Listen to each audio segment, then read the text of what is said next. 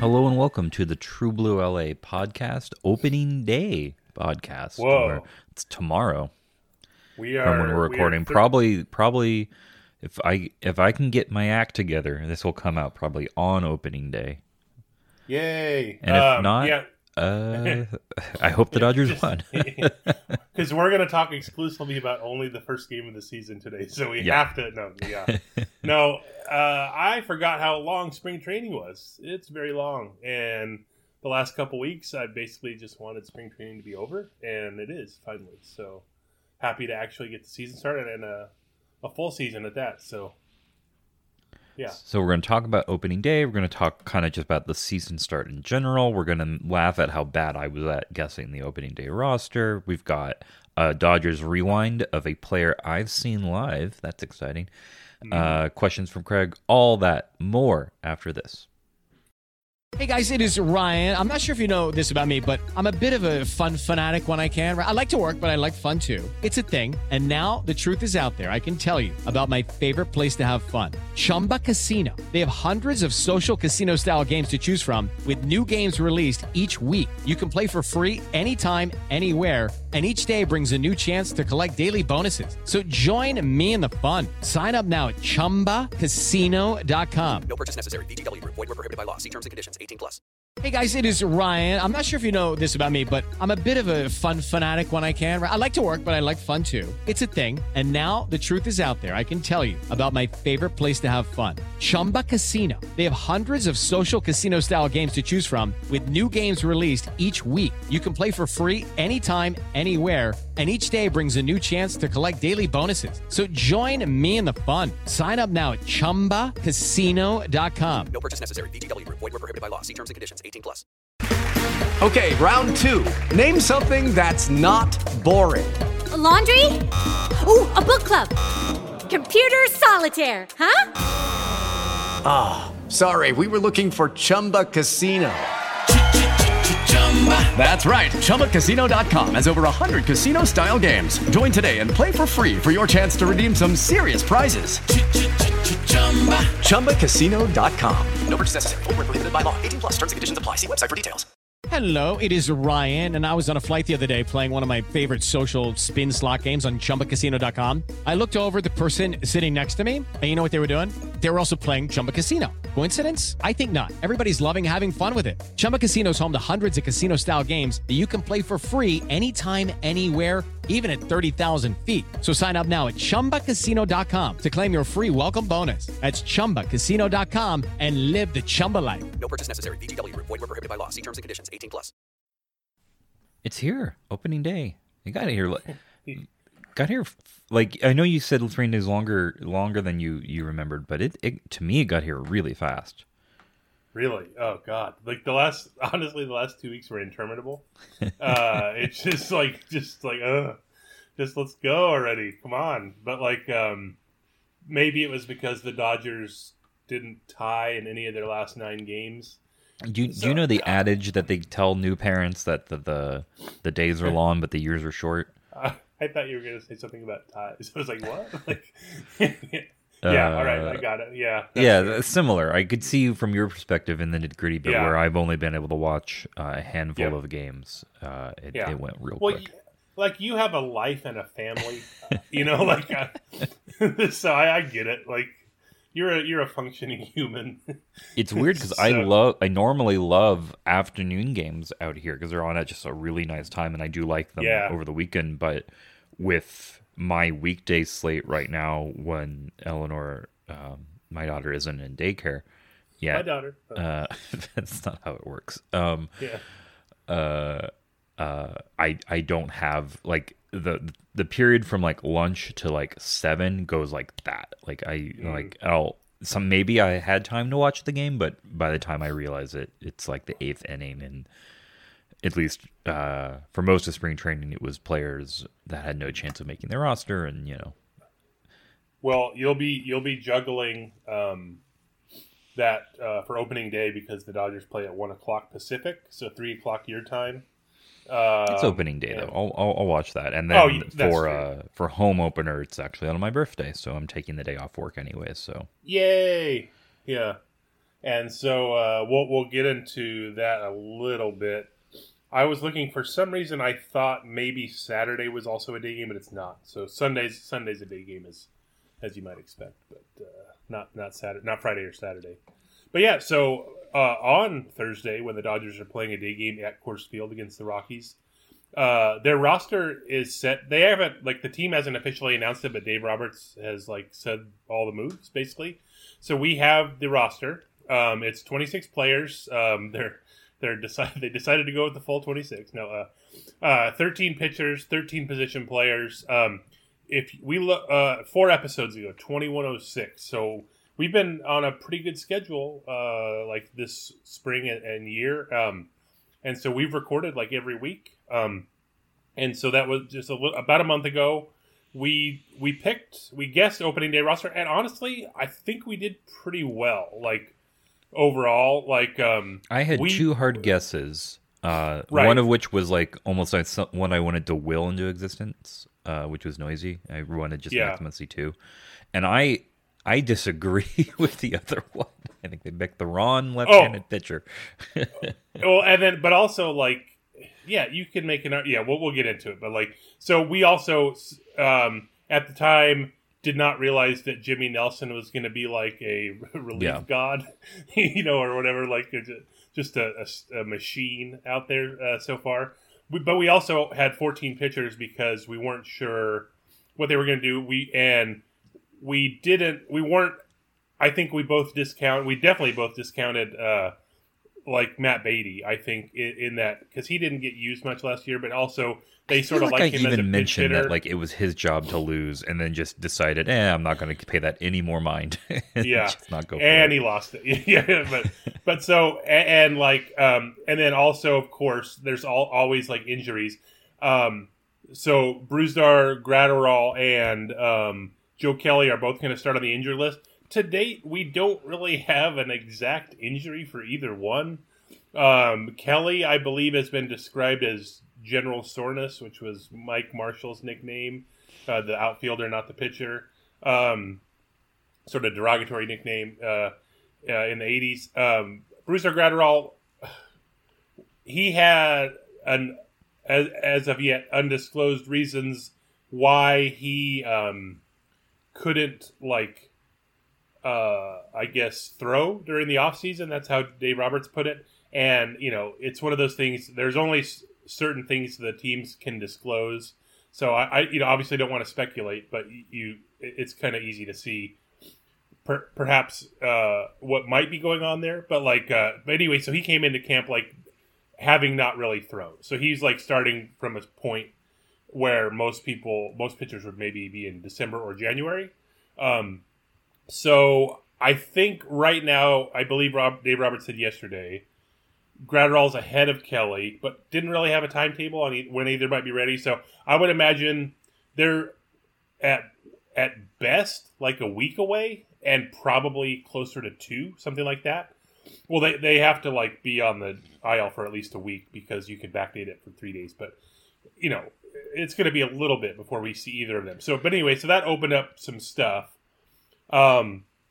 I will say this. I had both Zach McKinstry and Scott Alexander, the only 2 positions we really differed on, and both made it. So I get to claim that as a win. But like you said, the final release spot was Scott Alexander versus Dennis Santana.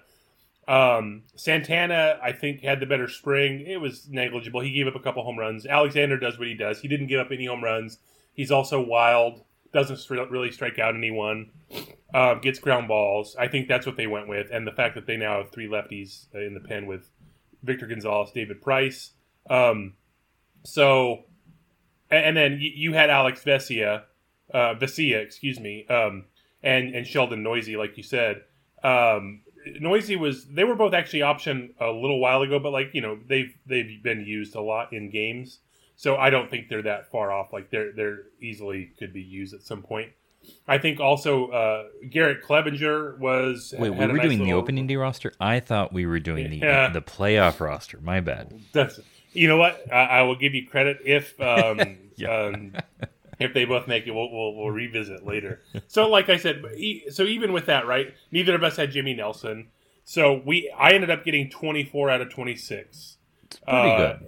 Yeah, you got 22, which honestly, I think it's given like that average. Gratterall and Kelly were out, like that's fine. Like Yeah. that's a perfectly. And plus, at the time we were like, look, obviously something's going to happen, like to like sort of mess with this. So like, I think the only real like brain fart for us was just discounting Matt Beatty. I think, just in the sense that, but maybe I think if we had guessed 13 and 13. I think we both would have had Matt Beatty on, so it's really not that big of a deal. But the other sort of news, given though that sort of pitching and roster split, is that the Dodgers did end up carrying all 8 of their starting pitchers, including Jimmy Nelson, who they added to he was on a minor league deal. They added him to the 40-man roster last week. So he's in the bullpen. David Price is in the bullpen. After like saying, multiple times throughout the spring that he was willing to do whatever role they wanted. And then Tony Gonsolin also in the bullpen. Dustin May had a really strong spring, got the 5th starter role to start off the season. So the biggest thing with May, like his stuff is ridiculous. He throws like 100. It moves like crazy. His only problem is, and in problem in quotes here, because he's still young, he just doesn't miss enough bats, and or he hasn't at least yet. This spring he has. His big thing is it's like a 100-mile-an-hour sinker basically, but he's been mixing in a 4-seam fastball too this spring, and also like landing his breaking stuff for strikes. So that if he gets any of that going, he has sky's the limit really for him. So I think you can see why they sort of picked him. But he's been really good. And you still expect, all those guys. Like Gonsolin, you could argue, too, he was also deserving. So, but Dave Roberts said, he mentioned, David Price and Gonsolin as sort of to go, 2 to 4 innings, however, whenever they're needed or whatever. Could be, a leverage thing, could be long relief. I don't think they're going to stretch out Jimmy Nelson as much. Dave Roberts described him more as a 2-inning monster. Also, he's had such an injury history the last 3 years. He only has 22 innings the last 3 years. He had shoulder surgery. He had elbow swelling in 2019, and then 2020 he had back surgery. So he's just been on the 60-day IL forever. The last 3 years, and so just the fact that he's healthy, they're going to be very mindful of that, I think. So I don't think I don't imagine Nelson going back-to-back days. I don't even know. Price might be the only one of the group that goes back-to-back days, maybe in a shorter thing, but maybe even not that. But yeah, it'll be interesting to see how they use them. It's a very unique pen. It's just keeping all the good pitchers and figuring out how to use them. So it's pretty cool. I don't know. No, this is the kind of pin that feels like the Dodgers have had this problem many, many years in the past, and invariably 2 people get injured or one gets traded or something like that. And this is the first time they've really had to make it to opening day in this shape, and I'm really excited to see it. It feels like bullpen usage is an area that's had a lot of change over the last decade, but has even more, with the opener and with the decision to go by leverage as opposed to just the guy that gets saves. And it feels like there's maybe even more room for that. Maybe based a little bit on what Boston did in the playoffs in 2018. And the Astros, even in 2017, in Game 7, they had what Lance McCullers ended the game on 4 innings or whatever it was, throwing a billion curveballs.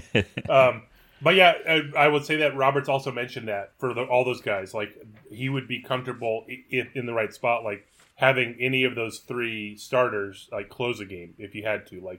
So you could see a game where Urias goes 5 and then Gonsolin or 6, excuse me, and then Gonsolin goes 3 or something like that. You know what I mean? It just depends how the game's going. I would imagine. So this man. So like obviously spring training is over, and I don't have my ties anymore. But now just the possibility of all these 3-inning saves, like oh my god, I didn't even think about that till right now. I'm excited. I will say this about ties. So the Dodgers ended with 5. That was their most since 2015 when they had 8. That's at least a team record. It might be an MLB record. It was very hard to find information on this. But also, like it's when you say it's almost like saying the longest home run of the Statcast era. You know, like it's just such a short window because like I'd say ties like have really only been a thing the last like 10 to 15 years. They used to just play games, right, till they ended. Like, and and even older times, like pitchers would go a lot deeper into spring training games too. Sometimes, like so, it wasn't that big of a deal to go long in a spring training game, but now it's a little more controlled. So there is more ties. But so the last the 3 games of the Freeway Series, Sunday, in Anaheim, the Dodgers and Angels were tied 5-5, and they were only playing 7 that day or 8, I forget. No, it was 8. It was 8, and then there were 2 outs in the bottom of the inning, and then Taylor Ward decided to hit a walk-off home run, ruining my chance at a tie. Then last night at Dodger Stadium, the Dodgers were up 6-1 in the ninth. The Angels scored 3. They had a runner on. Max Stassi hit a line drive like down the left field line a little bit basically into the Mannywood seats or like close to it, and it hit like the wall and bounced out. He ended up settling for a double, and then both those so he's a tying run.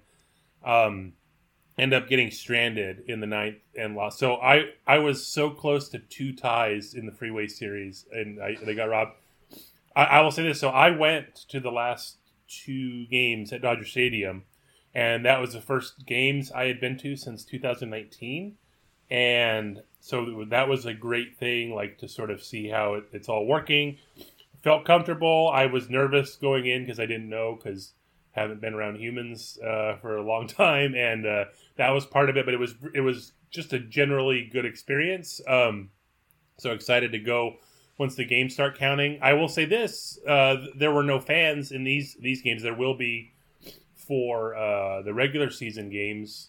I think the Dodgers are going to be roughly at like a quarter capacity. They could go up to 33%, but given like the distancing guidelines, I don't think they're set up for that. So you're going to see like 13 to 14,000 fans, roughly, I would imagine. But with no fans, they still have piped-in crowd noise. And it's weird being there. Like, I found... So, I'm on my computer, right, like during the game, writing stuff, researching stuff while watching the game. I didn't realize how often I relied on crowd noise to let me know what's up. Mm-hmm. So the Dodgers hit like 8 home runs, 4 in each Monday and Tuesday, and I mean, I missed a couple, like because it's just a fly ball, like and nothing's like happening, and then I look around, oh, all right, and then so like it's so weird because there's no like a reaction when they hit it, and like it was so weird, and like and also spring training, there's like in-game interviews, which never happens during the regular season. So like I'm constantly like distracted. Unless you're Justin Turner in the playoffs. Right. No, exactly. But yeah, I don't think Justin Turner's going to get mic'd up at for like just to talk to dudes in the press box. Yeah. Like forget that, man. Yeah, so it was just very odd. Like there were like multiple. In fact, the Max Stassi thing that almost tied the game, I actually missed as he hit it. I did not see it go off the wall. I went to look at a replay to see how close it was, And then I was mad after that, seeing the replay. But it was just funny. Like I just realized how like how much I do rely on like crowd noise. It was very, very weird with no fans there. All right, so mostly going to be talking about, have and will be talking about opening day, but wrap up spring training for us. Yeah, so we talked about, some unheralded sort of spring leaders in the last few episodes. Some of the maybe guys you might not have heard of who end up leading the team. Corey Seager is not unheralded, but he did lead the Dodgers in a lot of stuff this spring. He hit 8 home runs. Online, MLB.com only has spring stats going back to 2004. I asked the Dodgers; they weren't exactly sure. It's at least the most home runs since 2004. I don't know when the last time a Dodger had more than 8 home runs in spring training. But he had like a 1250 OPS, really good. I don't know, like as of right now, Corey Seager and the Dodgers do not have a contract extension. Earlier in the spring, he said he didn't really want to like talk about it. And who knows if it's something they could do in season. I doubt it. Then again, like this was the day last year when we were all sort of blindsided by, oh yeah, the Dodgers just signed Mookie Betts for 12 years. So, like you never know when that kind of stuff. They sometimes they keep stuff very close to the vest. So like it's not out of the woods. By contrast, like Francisco Lindor and Steve Cohen, literally Mets owner on Twitter, like almost negotiating in public right now, talking about getting a deal done, like going 10 or 12 years or whatever. But, so that's where we're at with Seager. At the very worst, just going to be a really good player for one season, maybe for more, who knows. But he's looking exactly like he did last season and in the postseason when he was like the best hitter. So it was really good. But, so here's some weird spring leaders for you. DJ Peters ended up playing in the most games. He played in 23 of the 29. He also led in strikeouts with 19. He is going to be on the taxi squad. The teams can have carry up to 5 extra players, bring them on road trips. One of them has to be a catcher. That's going to be Keibert Ruiz. They're also taking Garrett Clevenger and then Dennis Santana, who was the last one of the guys for the last spot. Dave Roberts yesterday didn't have the name of the 5th guy. I would imagine it's going to be, if it's not another pitcher, it's probably going to be Sheldon Noisy. I honestly, I think it might even be Alex Vesia if they don't. So either way, you're going to get one of your guys. We were guessing the opening day roster. I thought we were guessing taxi squad. Taxi squad. Yeah, exactly right. Yeah, you nailed it. So I almost was going to ask you this as a trivia question, but I didn't. Eddie Romero ended up leading the Dodgers this spring with 2 saves. I would have quit on the spot. Yeah. Keibert Ruiz, he was 5 for 6 with 2 doubles and a walk. He was late with visa issues, didn't play much, but not so bad. Ended up with a 2024 OPS. That's right, 2024. Ryan Noda and Luke Raley each were hit by 2 pitches. They led the team. Bobby Miller, last year's first-round draft pick, 0 ERA and 5 1/3. He looked really good. The leader there was Victor Gonzalez, who also had a 0 ERA and 9 1/3 innings, and then Jimmy Nelson, the aforementioned relief god, 8 innings, 0 ERA. He did give up a run, but it was unearned. But he looked pretty great. All this is to say, heading into the season, I haven't really seen expectations like this for the Dodgers. They've been consistently, like, over most of the last 8 years, every year, like, preseason predictions, like, win totals, over-under, like, World Series odds, they're like, at worst, like, 3rd in the majors, right? And they're usually first in, like, projected wins, and they've been, the last, like, 4 years, like, 3 out of the 4 years, they've kind of hit that. But man, this year it's crazy. Like, well, okay, so Bill Plaschke on the far end of the hyperbolic scale Really? wrote That's a surprising. column saying that this year's Dodgers should be the best baseball team of all time. It's like, all right, like even Ben Lindbergh though at the Ringer like wrote how the Dodgers could challenge the MLB record of 116 wins. He also noted the fact that the projection systems are so high, like PECOTA has them at 104 wins. The over-under at one of the overseas like sports books is 103.5. That's like the highest in at least 15 years. Bradford Doolittle at ESPN, he wanted to figure out how the Dodgers might be able to break the wins record. So he had like I forgot what he used, but he ran simulations on the season trying to see how long it would take to get the Dodgers to win 117 games. And it took him 4 simulations. On the fourth one, they won 118 games and won the World Series. So there, needless to say, there's a lot of expectations going into the year. But I think it'll be exciting to see them over a full year because they were obviously great last year. You know what's funny to me is Yeah. every year the first not the first game because people are it's just a game, but the first I would say series there's always overreactions to either way. Either way. This is the best team of all time after all of those home runs versus this team is. I think they started 2-2 or whatever last year. They were 2-2. Yeah, and oh man, maybe this team isn't as good as we thought. And they start the year at Coors Field, so get ready. Oh, it's gonna be weird, it's man. Gonna be like weird. they're gonna have to use all 8 of their starters. Yeah. So who knows? But yeah, so they open at Coors, but then they go to like another extreme almost in 3 games in Oakland, which means DH for those games. So like Dustin May is starting the first game in Oakland, so he doesn't even have to bat. The order is, as we sort of talked about before, Kershaw opening day, his 9th, and then Trevor Bauer 2nd game, Walker Buehler 3rd game, Julio Urias in the 4th game. That sets up Buehler to start the home opener next Friday. So it's all kind of as we expected. Opening days on ESPN, also on Sportsnet LA. It's not an exclusive thing. So, yeah, that's kind of where we're at.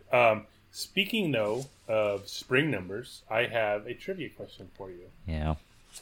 I hate The these. Dodgers, I wrote something this morning on sort of their spring training leaderboard this year. And I was a little surprised with this. I watched all the games, but like maybe I just missed this, or I didn't realize. But they only stole 4 bases this spring. It was by 4 different players, and how many of those can you name? I'm gonna name a bunch of names and hope a few stick after this. Hey guys, it is Ryan. I'm not sure if you know this about me, but I'm a bit of a fun fanatic when I can. I like to work, but I like fun too. It's a thing. And now the truth is out there. I can tell you about my favorite place to have fun. Chumba Casino. They have hundreds of social casino style games to choose from with new games released each week. You can play for free anytime, anywhere. And each day brings a new chance to collect daily bonuses. So join me in the fun. Sign up now at ChumbaCasino.com. No purchase necessary. VGW Group. Void where prohibited by law. See terms and conditions. 18+. Which 4 players each stole 1 base during spring training? I have a question. Yes. That doesn't actually affect my answer, but I'm curious. Were there any unsuccessful steal attempts? Oh. Let me look up. Sorry, I didn't have the page up. I went to my Maybe I know. Maybe this is my trivia question. I don't. Yeah. I can tell you. I remember like a couple, but like I'm looking it up as we speak and just really biding time. Blah blah blah. Okay. Wow. Only 1. How is that possible? Yeah, only 1. All right. Is this by one of the 4 players? No, this person is over 1. I'm curious to know who that is. All right. I have written 5 names down. I hope I get 2 right. That's my goal. Would you like a hint? No. Would you like a hint? Nope. I'm going to say my 5 names. Then you can give Yep. me the hint, and I'll see if I have a last stab. Zach McKinstry. He was 1. DJ Peters. He did not steal a base. Okay. Mookie Betts. He did. Cody Bellinger. He did not. Yeah, the injury thing, I was a little squeamish about that. All right, I went. Yeah. Oh no, I had one more guess. Gavin Lux. No, Gavin Lux was the one who. Okay. I'm counting that as a win. I agree. So That's great. I gave 5 names and I got 2.5 right. I like it. You did good. The other Sheldon Noisy. No, and your opening day roster. I gave up on him too soon. Stabbing you again, yeah. And then Andy Burns, non-roster invitee. Okay, I'm I'm very happy with my guesses. Yeah, you did well. I'm proud of you. And I even you got 2 of your first 3 were right. So that's an excellent hit ratio. You did well. Speaking of lead-off man statty things, you've got a fun rewind for us. Okay, so as we talked about, this year the home opener is not only your birthday, the 35th anniversary of you. It's also the 40th anniversary of Fernando Mania starting. We talked about that last week, but this year is also the 30th anniversary of the 1991 team, which was sort of one of the best Dodgers teams when I was growing up, but they obviously did not win the division, but I think they were still very good. A little underrated perhaps, and they ended up losing to the Braves when the Braves started. They went worst to first, and then they started their billion-year run atop whatever division they were in. That was a great pennant race that year. It was before the wild card existed. So the big deal that year was the Dodgers signing Darryl Strawberry, but they also signed this week's Dodgers Rewind Brett Butler, and he sort of defined their leadoff position. He hit the sweet spot for me, man. He was I always sort of mention, he's my platonic ideal of a leadoff hitter. He's the best bunter. I'll get into some stats on this in a second. He walked a ton. He stole a ton. Look, he got caught stealing a lot too. I didn't care about that at the time. It wasn't on my radar. I just knew, for instance, 1991, he stole 38 bases. He was also caught 28 times, but who cares? He stole 38 bases. But yeah, so that year with the Dodgers, he hit 296, 401, 343 slugging. Who cares if you have a 343 slugging if you get on base like that? That's still very good. 114 OPS plus, 38 steals, 5 WAR. He was really good. That year, he led the league in runs. He led the league in walks, 108. Led the league in games played and plate appearances because he played all the time, and caught stealing, as I mentioned. He played 7 years with the Dodgers. That included 95 when. So this was during the strike, and then the season began late April 95 because it sort of went into the next year. He signed with the Mets in early April, right before the season started, a couple weeks before. Then by August, the Mets traded him back to the Dodgers, and then he ended up finishing out his career in 1997 with the Dodgers. In 1996, he had a cancerous tumor in his tonsils. Ended up missing 4 months, but actually made a return that year. Pretty inspiring. With the Dodgers, Butler hit 298, 392, 368. That's 112 OPS plus. He stole 179 bases in his 7 years. His 392 on base percentage is tied for 10th in Dodgers history with Dolph Camilli. That's a minimum 1,500 plate appearances. So I was looking this up from 83 to 92. So that encapsulated his first 2 years with the Dodgers. Over that time, he was Braves, Indians, Giants, Dodgers. Butler scored 996 runs in 10 years, so essentially 100 runs a year. That was third in the majors during that time. Only Ricky Henderson, who scored 1104, and Wade Boggs 1,016. Those are the only 2 who scored more than he did. Also, in that 10-year span, Butler had 44 WAR. And that was 11th in baseball. So he was an excellent player. One of my favorite things, though, is this. So Baseball Reference tracks bunt hits going back to 1988. So Butler then was with the Giants. Then he came with the Dodgers. But Here's where Butler ranked in each of the first few years. So 88 first, 19 bunt hits. 89 first in the majors, 20 bunt hits. The next year, 22 bunt hits, also first. 91 first year with the Dodgers, 21 bunt hits, but he was second behind Otis Nixon, who was on the Braves. That's really the reason the Braves ended up winning the division, obviously. But my favorite, 1992 with the Dodgers, 42 bunt hits. Can you imagine that? Like, that's like one every like 4 games. Brett Butler is getting a bunt hit. That's great. And then 93, 26, also first. So 5 of the first 6 years who knows, it might have been even going back to that. He was the best like guy at getting bunt hits. And then 94 strike year, he was third with 9, and then 95 he had 20 again. He was second again behind Otis Nixon. So just an excellent bunt hitter. Really shows. Go ahead. Sorry. Oh no, go ahead. No, you first. I'll say the other thing I sort of remember about Butler is his outfield glove was gigantic, and he had a name for it. It was Lucille, which was also my grandma's name, so that was kind of cool. So yeah, I was all over Brett Butler, and then famously in 1992, the Dodgers added Eric Davis to that outfield of Darryl Strawberry and Brett Butler, and I had a triple threat poster on my wall at home. It got it mounted on foam board and everything, and that Dodgers team was terrible. They lost 99 games. It just didn't work out, but not by Butler's fault. Everyone else sort of crumbled around him, obviously, and they lost Eddie Murray, so they lost the glue, as I like to say. But I have a Brett Butler trivia question for you. Mm-hmm. So he led the National League in runs scored in 1991. He scored 112 times. He's one of 9 Dodgers ever to lead the National League in runs scored.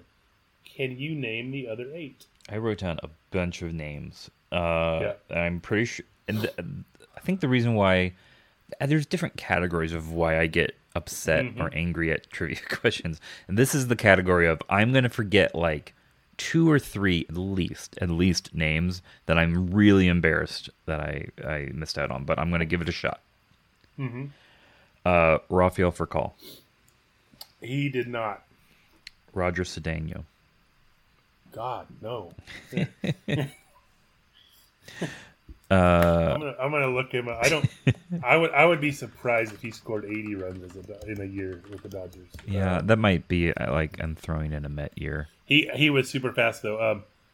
Okay. No, he scored 90 with the Mets. Yeah. Okay. His most runs scored with the Dodgers was 33. Basically, a superstar. Yeah. Pee Wee Reese. I will say this before I answer that. I played a PC baseball game. I forgot what it was called. But Roger Cedeno and Chad Fonville, this was like 97-ish. And those, I stole with those guys all the time. And I think they each stole like 300 bases the way I was using it. So I had to say him just because he led off the Ken Griffey Jr. 64 team. So okay, you said Pee Wee Reese, 1949, 132 runs, led the National League. Jackie Robinson. He did not lead the league in runs. Yeah, it's one of the like you don't want to like discount just good players just because they didn't necessarily lead off, but also it helps to lead off. Gil Hodges. No. Davey Lopes. No, but I mean that's a good guess. Wes Parker. Nope. Willie Davis. Nope. All right. Would you like a hint? No, I'm done. Tell me the 8 I missed. The hint I was going to say was there only one other LA Dodger. I named.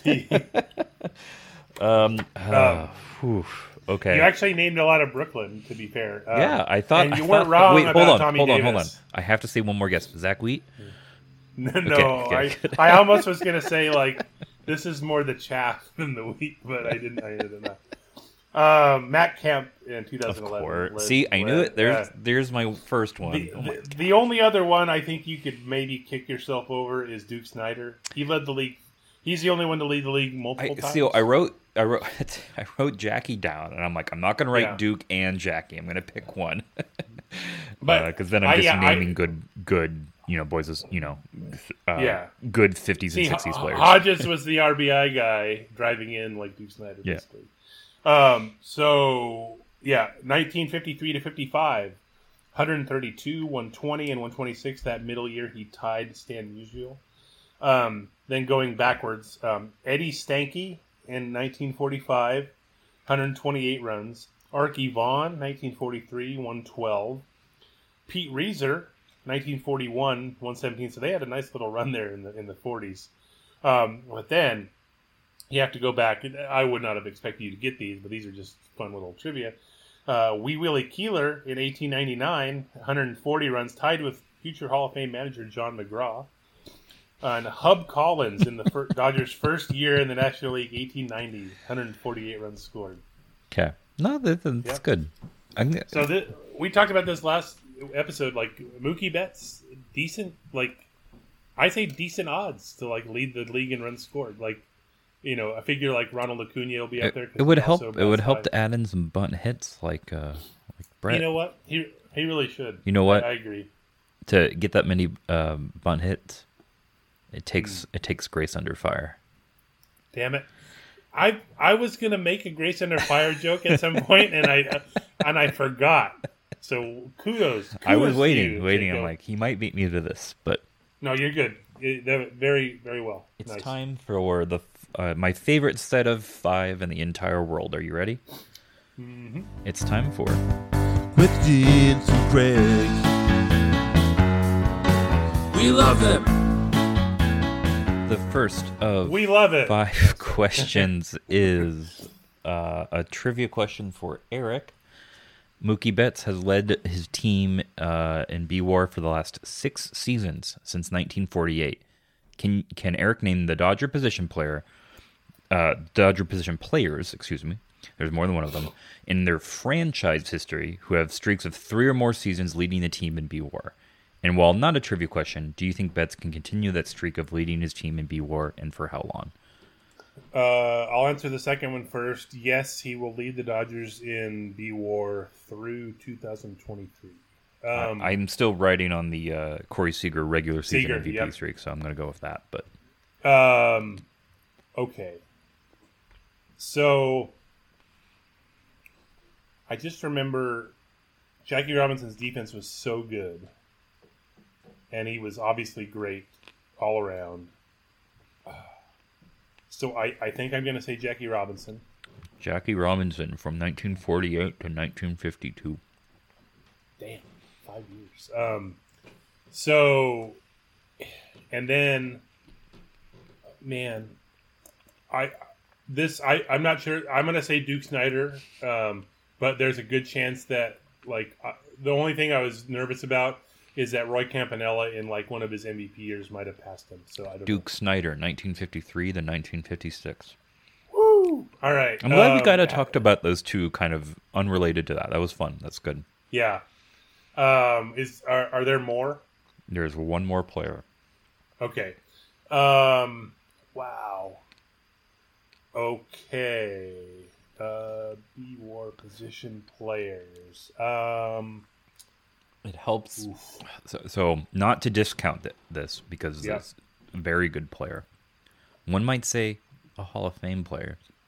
But it did help that some of the teams he played on were not the most offensively infused teams.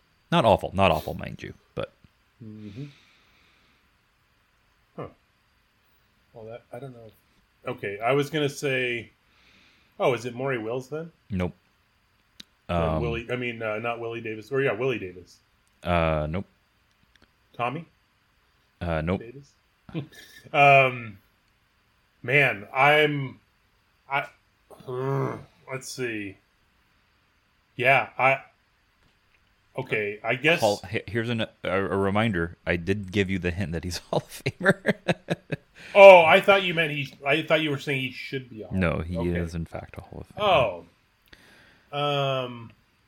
Well, is it Zach Wheat then? It is not Zach Wheat, but it is another Hall of Famer who does not have his number retired by the Dodgers. I think that's like 2 players that qualify for this question. Right. That's probably not true. There's probably another one. Yeah, I'm.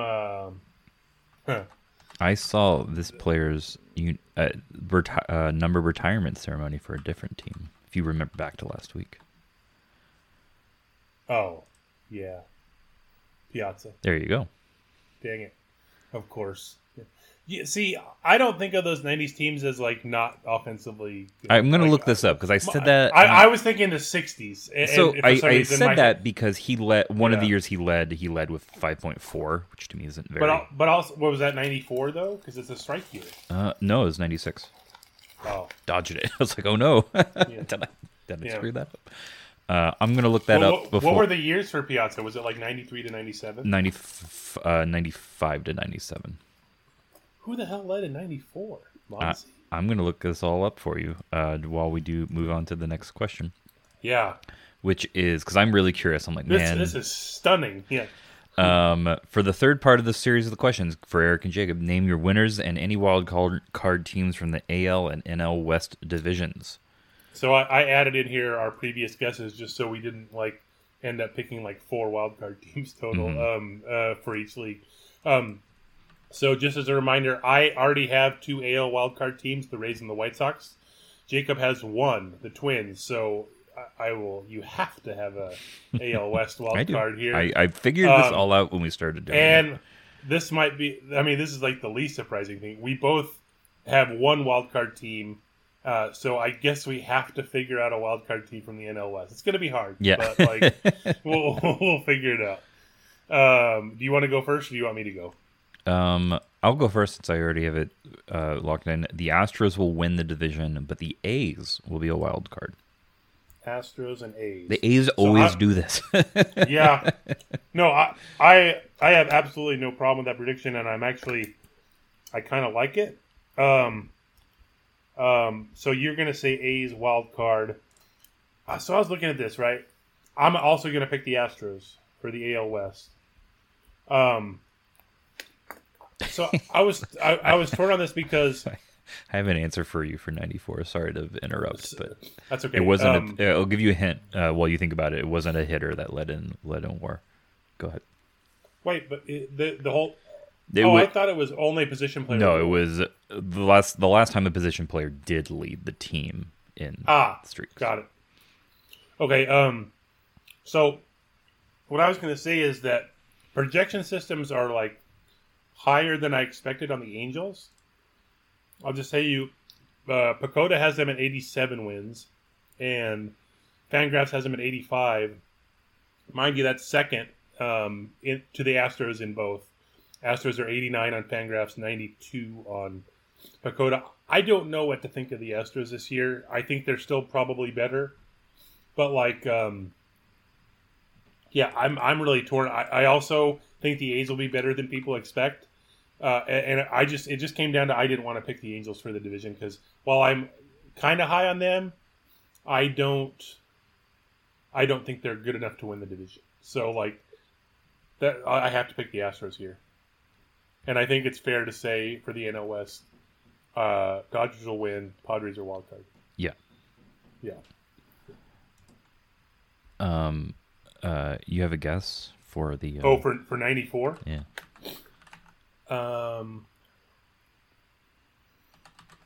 Is it Ramon Martinez? It is not. Ramon was second for pitchers. I think he ended up below Pete Piazza and maybe Brett Butler, actually. Who? Okay, I don't know. It's Kevin Gross. Oh, God. Wow. Wow. I like it. So the next question is, it's been 80 years, my goodness, since Joe DiMaggio had his 56 game hitting streak. The last Dodger to have a hitting streak longer than 20 games was in 2011, when Andre Ethier was stopped at 30 straight games, just short of franchise record holder Willie Davis's 31 game streak. Eric and Jacob, name the next Dodger to have a hitting streak of 20 or more straight games. So, not to ride your Corey Seager MVP coattails, but Corey Seager will have a 24-game hit streak this year. Wow. Seager was my answer, but that I figured it would happen in 2028 or something like that. Kind of a late surge. Well, so Jacob predicting a contract extension and a hitting streak. Well, not necessarily. You could pull a Brett Butler, right? Get traded back. Nice. I got it. Yep. By the way, I am totally winning this offensive challenged Dodgers team thing. I'm very happy with it. I think Seager makes. I think Andrew Friedman on the broadcast yesterday even mentioned that, like, just in terms of pure hitting tool, like, Corey Seager is just so good. Yeah. And that I like that as an answer. I thought about naming Justin Turner, but I still like Seager. Yeah, I was thinking the only other one I think I would have went with was Betts. Reading about the passing of author Beverly Cleary, I was reminded of my mom taking myself and my sister and brothers to the local library every week, where we checked out Clearly's books and others. The first baseball biography I read was on Babe Ruth by Robert Creamer. I also saw the baseball encyclopedia there. Do either of you remember the first baseball or sports books you've read? And did you go to the library when you grew up? I went to the library a lot. I would say, man, I think a lot in, like, middle school. There was a lot of time, middle school, and I went maybe like 4th and 5th grade, like where I would sometimes spend like after hours or after school there until my mom was like off work sometimes. But I spent a lot of time there. I'm trying to think of the first like baseball or sports book I saw. Didn't really have it like at home. Maybe it was like, I think the first one I got was like, it was either the baseball encyclopedia or like the 1984 like Bill James like abstract, like so it was one of those. But I think it was the encyclopedia because I was just blown away by, wow, you could have this reference of like all the players who've ever played. Like, this is amazing. And then it's like, now it's just like arcane. But yeah, I wish I could more clearly remember like what the first book might have been, but I think it's that. So this is a reminder that I was not that into sports as a kid. I didn't really that didn't really change until I was more in high school. But I think I did a biography report in elementary school on A.J. Foyt. I remember that. Wow. My family is from Indiana, as a reminder for people who wondering where the IndyCar thing comes from. Pacer fan, yeah. And the library in our elementary school was really good. It was a really high quality one. So I think I spent more time there than in the public library. But I spent a lot of time there. I actually volunteered at the elementary school library and worked for my middle school library. And I think I stepped foot in my high school library like twice. I don't know where that change happened, but I wasn't in the high school library. Even in high school, I think we would go to the public library. Well, also it was down the street, so it was easy. But so the Palm Springs Public Library, the one I went to a lot, shared the parking lot with Angel Stadium, where the Class A team played and where the Angels would play some spring training games. And it's a very tiny parking lot, and you can understand why the team eventually moved. But like it was also like it sort of bled into like a park. So it was like, you know, when you're a kid, that's like a bustling place to be. You have like everything you need there, but also that particular building where the library was, one of the sides was a diagonal wall. So we would entertain ourselves for a long time by just simply trying to run up the wall as far as we could. And we didn't really have we figured out ways to entertain ourselves back then. We didn't have the internet, so yeah, it was fun. I spent a lot of time in that library though, and I liked it a lot. Before we move on to the final question, usually a food question, I assume it is again. In 95, 96, and 97, the Dodgers were below league average offensively every year. Fair enough. And were 10th in runs scored in the National League in 95, 12th in 96, and then 7th in 97. What? Okay. All right, there. And again, I didn't say they were like awful, just not. Yeah, no, my head powerhouses. just like immediately went to 60s. Like I was like, all right, clearly, yeah. So Well, I do enjoy giving you not the most clear hints. So that's good. Happy belated birthday to Eric. Yay! That's the question. I was reminded of the time Eric and our friend Sissy had sushi to celebrate one of Eric's birthdays during a past spring training. As I call them, old-style Japanese restaurants always had a combination special. My current favorite is tempura and sashimi. What would you order at one of those places? So I was a late comer to sushi, like I think college. So like growing up, I did not eat this, but I still loved going to like those restaurants, and I never really went with my mom because she didn't eat sushi either. But like we went to like Benihana and Kobe. We out in Palm Springs it was Kobe Steakhouse that we had, and like so it's like, and I enjoyed that. But like just generally,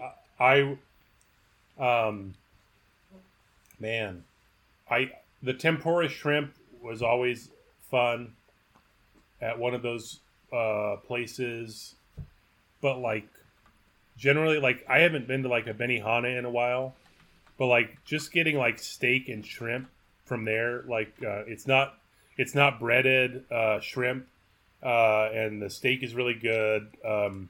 I have very fond memories of that, but yeah, that's kind of like in terms of like sushi now. I would just get, if I get sushi, I'll just get sushi. I don't really combine them with other stuff. So yeah, but yeah, I don't know. What about you? I love sushi. I was also a latecomer. I think it was in high school, but maybe not. Maybe it was again more college as well. I feel like I went maybe once in high school, but anyways, big fan. When we vacationed in Japan a few years ago, just what an unreal food country, and specifically food city Tokyo is. There's just so many. I don't know what to call them, the same thing, sort of old style, but just like neighborhood izakayas where you can just kind of order drinks and food nonstop. I did a lot of yakitori, so it's a fried delicious sticks. And then a lot of nigiri and sashimi. And they were all, and just like order 2 yakitori sticks or 2 things of nigiri, just kind of whenever you're hungry, drinking a Asahi or whatever. It's good. So yeah, bunch of yakitori and bunch of nigiri. I really like sashimi, like the favorite fish in the sashimi nigiri land. So I think it's either. It's either salmon or tuna. So my sort of Americanized sushi go-to. I'm a sucker for the spicy tuna roll. So like I would just like go to town on that. But yeah, like I'm actually craving sushi right now. So I'm about to order lunch. So we'll see what happens today. Hamachi's my favorite. So. Nice. Yeah, I have not done sushi since the pandemic started. Miss it. You can't get. There is one. If anyone's listening in the Kansas City metro, I know of one good sushi restaurant in the whole metro, and it is Bob Wasabi. Oh, that's a sweet name. It went up. It was down the block from where Melissa and I used to live.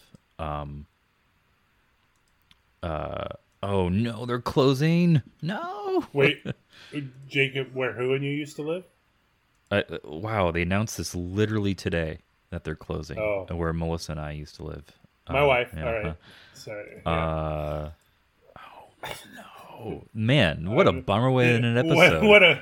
They're well, open at until least- May 8th, and they're hoping to reopen. So hopefully that happens. So before then, you could watch opening day tomorrow and enjoy the baseball season, but also eat sushi while you still can from Bob Wasabi. I have good news. They are hoping it's Yes. only because the landlord has other plans for their property. That's not a So they surprise. can move, yeah. The owner kicked out the really sweet liquor store that was there. Bodega was there. I think it's a bodega now, but they switched owners, kind of were forced to. The new one's fine. This, for the one other person living in Kansas City that's listening to this podcast. As someone who recorded a numerous podcasts at Sports Bar in Arizona, I think you need to record an episode from The new Bob Wasabi location. Yeah, eventually. Yeah, exactly. No, I'm looking forward to it. But yeah, go eat some sushi, everybody. Watch some baseball. Glad that the season's here. Thanks for listening, and we will talk to you next week. Bye.